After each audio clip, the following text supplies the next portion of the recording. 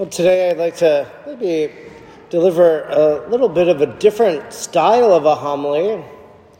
Typically, it's an exhortation on the word of Scripture, but really today I'd like to lead us through a prayerful reflection on just one line from our first reading today. And so we heard, "Do not judge from his appearance, because man sees the appearance, but the Lord looks into the heart."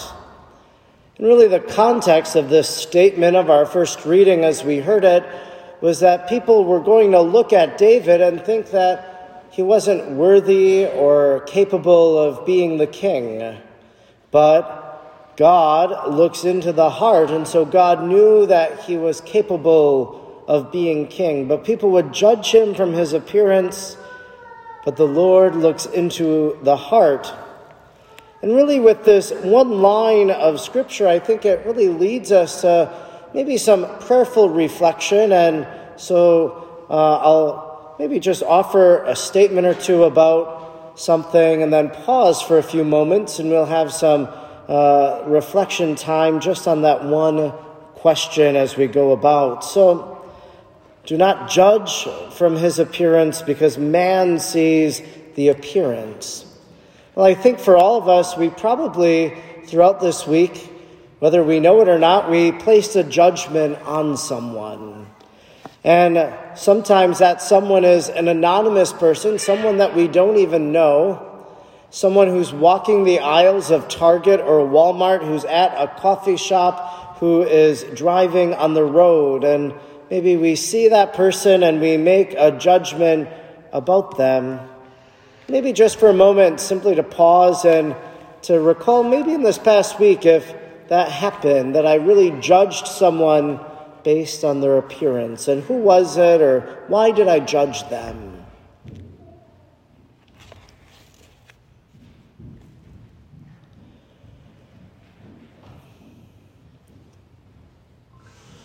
I think, too, the converse of this is also true, though, because we also are that anonymous person to another individual.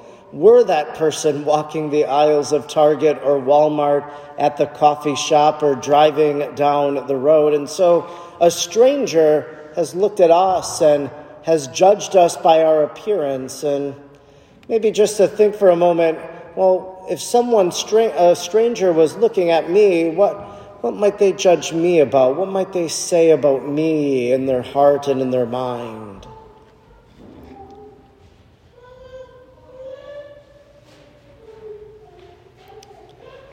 Probably more rich of a text for our reflection is that the Lord looks into the heart. And we know this. We see this in the Gospels, that Jesus as Lord, well, he knows what people are thinking even before they say it. He addresses situations that are even unspoken. So Jesus as God knows everything, and so he looks into the heart of the people in the Gospels, and he sees their hurt, and he sees their needs. And, well, now the Lord looks into our heart, and maybe we consider, well, what does the Lord see when he looks into my heart?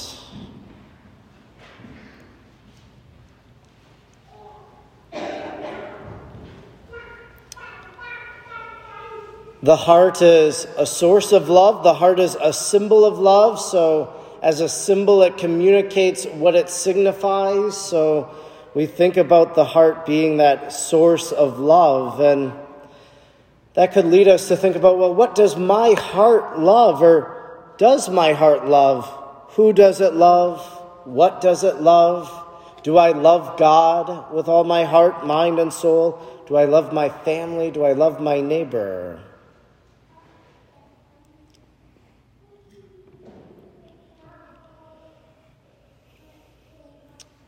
The heart is also a source of emotion in our lives.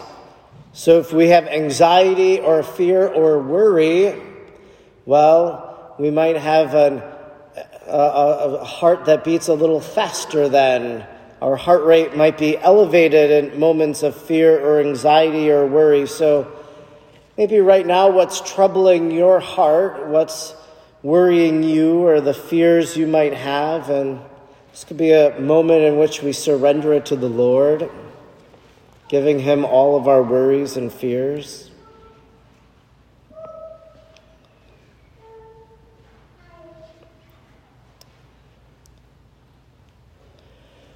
So as the Lord looks into our heart, he can see a loving heart, he can see a fearful or anxious heart, but maybe one of the aspects of our heart he might see a cold heart, an angry heart, an embittered heart. And maybe in this moment it's able to name what it is we're angry or cold or embittered about, and then asking the Lord to remove all hatred, anger, and bitterness.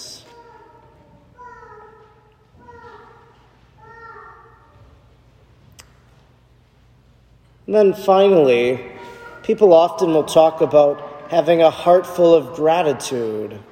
And so our hearts can rejoice in what God has done. We can be grateful for all the blessings that the Lord has bestowed upon us. And for what is it then that my heart is grateful or filled with gratitude today about?